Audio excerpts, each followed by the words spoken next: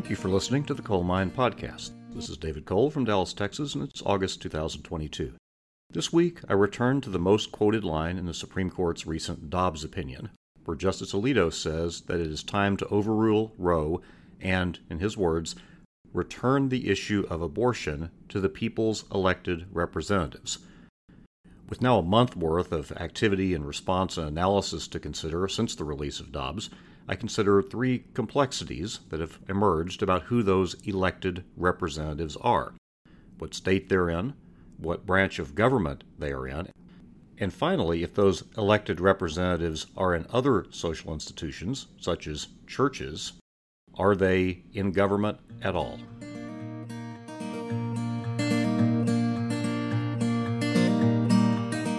In June of 2022, the Supreme Court overruled Roe v. Wade and Planned Parenthood v. Casey.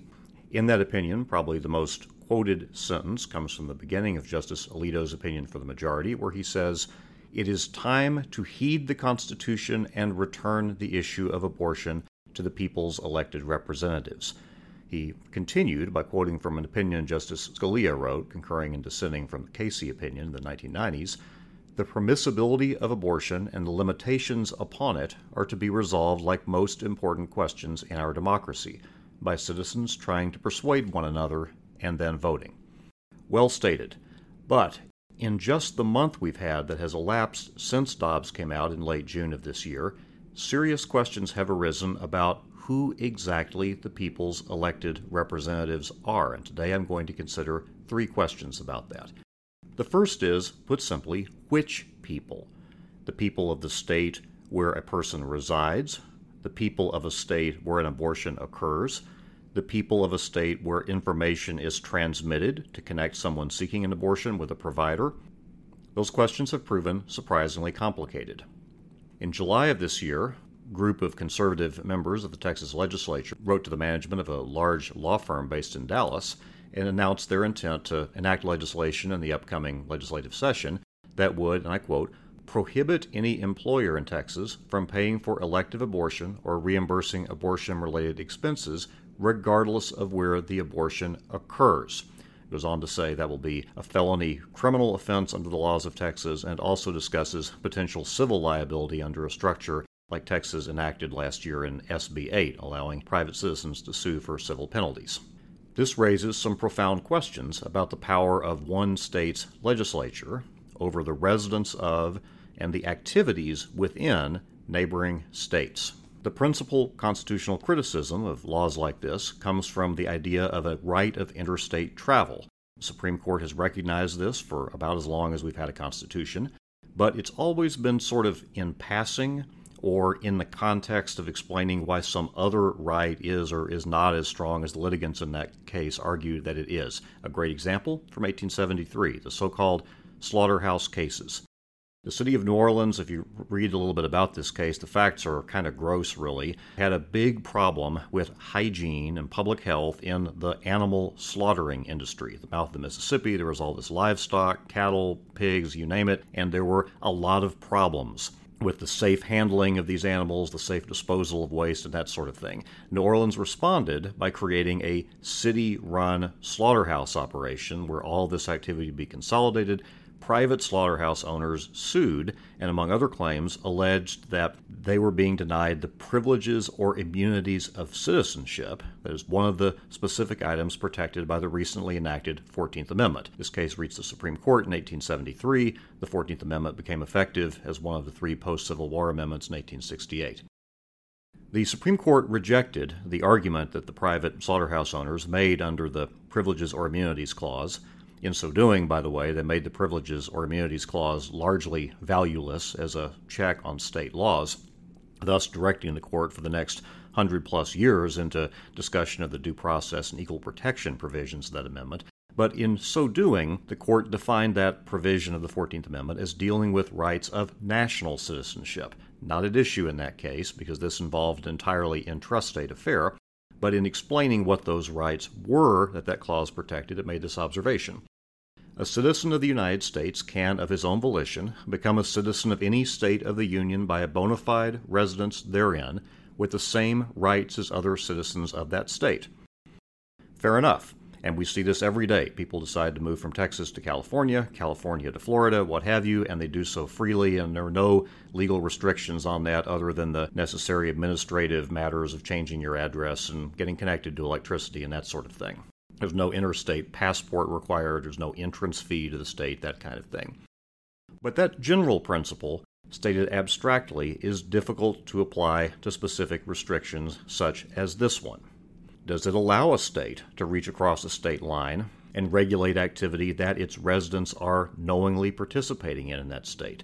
Can a state put a tax on something that occurs across a state line that potentially implicates other constitutional ideas as well? The point being, though, that the general long-accepted principle that you have a right to travel freely between states and even move to a new state if you want to only answers part of the questions raised by these new laws. The question of who the people's representatives are that are allowed to speak in this area, whether Texas can regulate what its citizens do in Oklahoma or New Mexico or California or what have you, or whether it can regulate the flow of commerce or factual information or opinion discussion among various states, is an issue that is going to have to be litigated and the contours of which are frankly somewhat vague. Second question, in terms of who are the people's elected representatives, is which representatives? Which branch of government?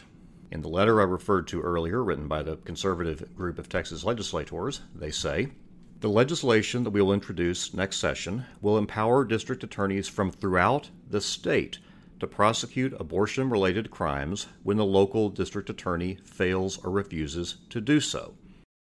County district attorneys are, of course, elected representatives of the people, as incidentally are judges in Texas, who are elected in partisan political elections, unlike many other states in the country. It's been accepted for many, many years in Texas that a county district attorney has authority over what prosecutions will or will not be brought in that county.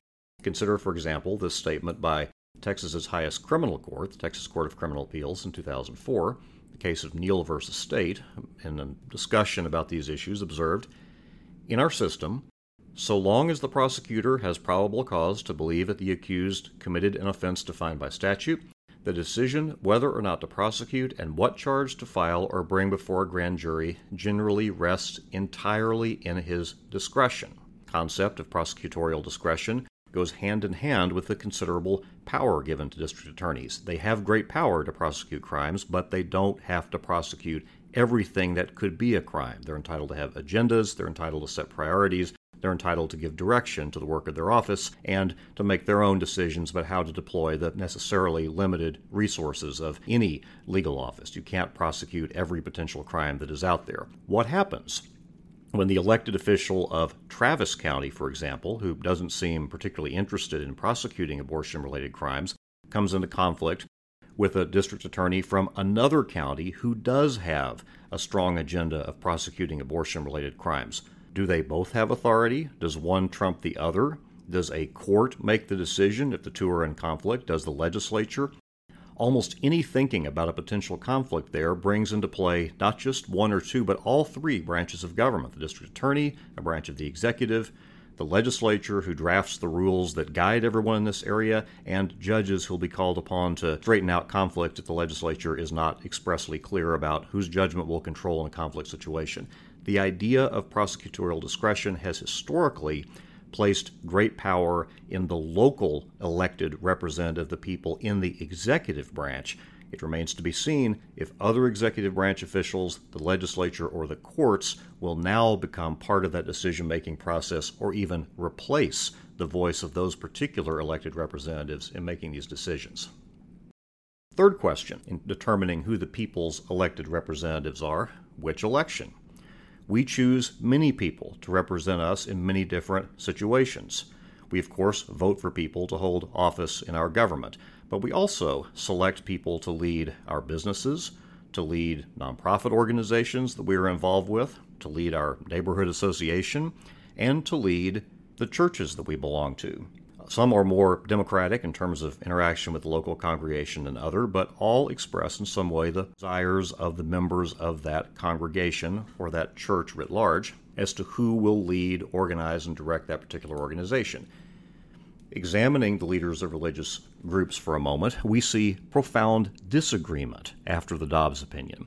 I quote a couple of Twitter examples. Dr. Robert Jeffers, the leader of First Baptist Church in Dallas, the day of the Dobbs opinion, said this: "There is one reason Roe was overturned today. In 2016, evangelicals elected Donald Trump, who kept his promise and appointed 3 pro-life SC justices, full stop. He sees Roe as a triumph of the evangelical, with a capital E, by the way, agenda that he and his church are in the forefront of." That same day, a post from the American Jewish Committee, an organization that posts thoughts associated with Reform Judaism, stated, "AJC is profoundly disappointed in today's U.S. Supreme Court ruling overturning the landmark Roe v. Wade decision. We have long opposed government interference in a woman's right to have autonomy over her body."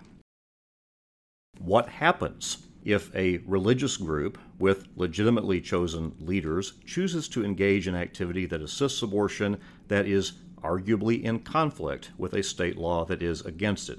Of course, here we return to the biblical admonition, you must render unto Caesar what is Caesar's.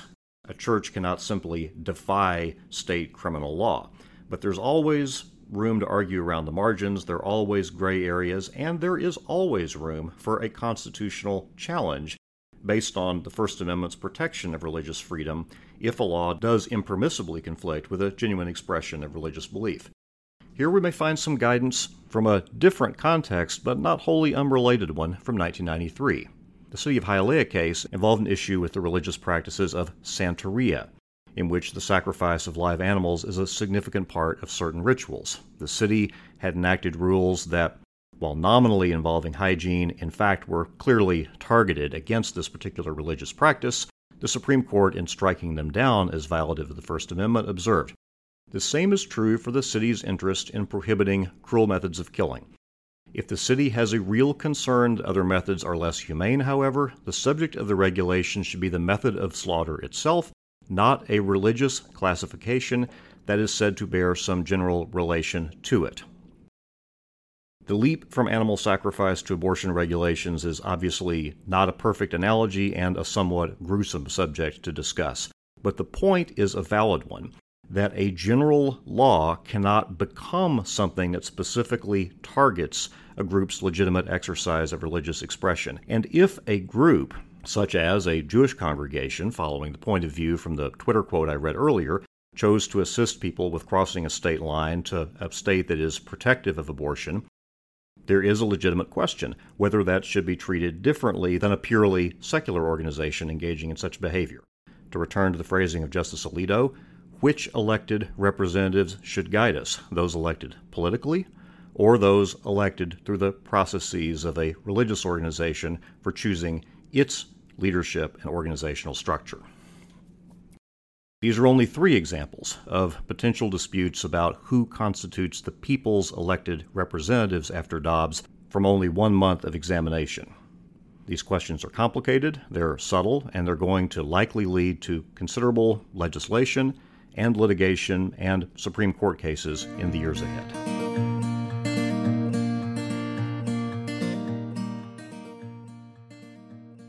In this episode of Coal Mind, I looked at 3 issues about who exactly are the people's elected representatives referred to by the Dobbs opinion.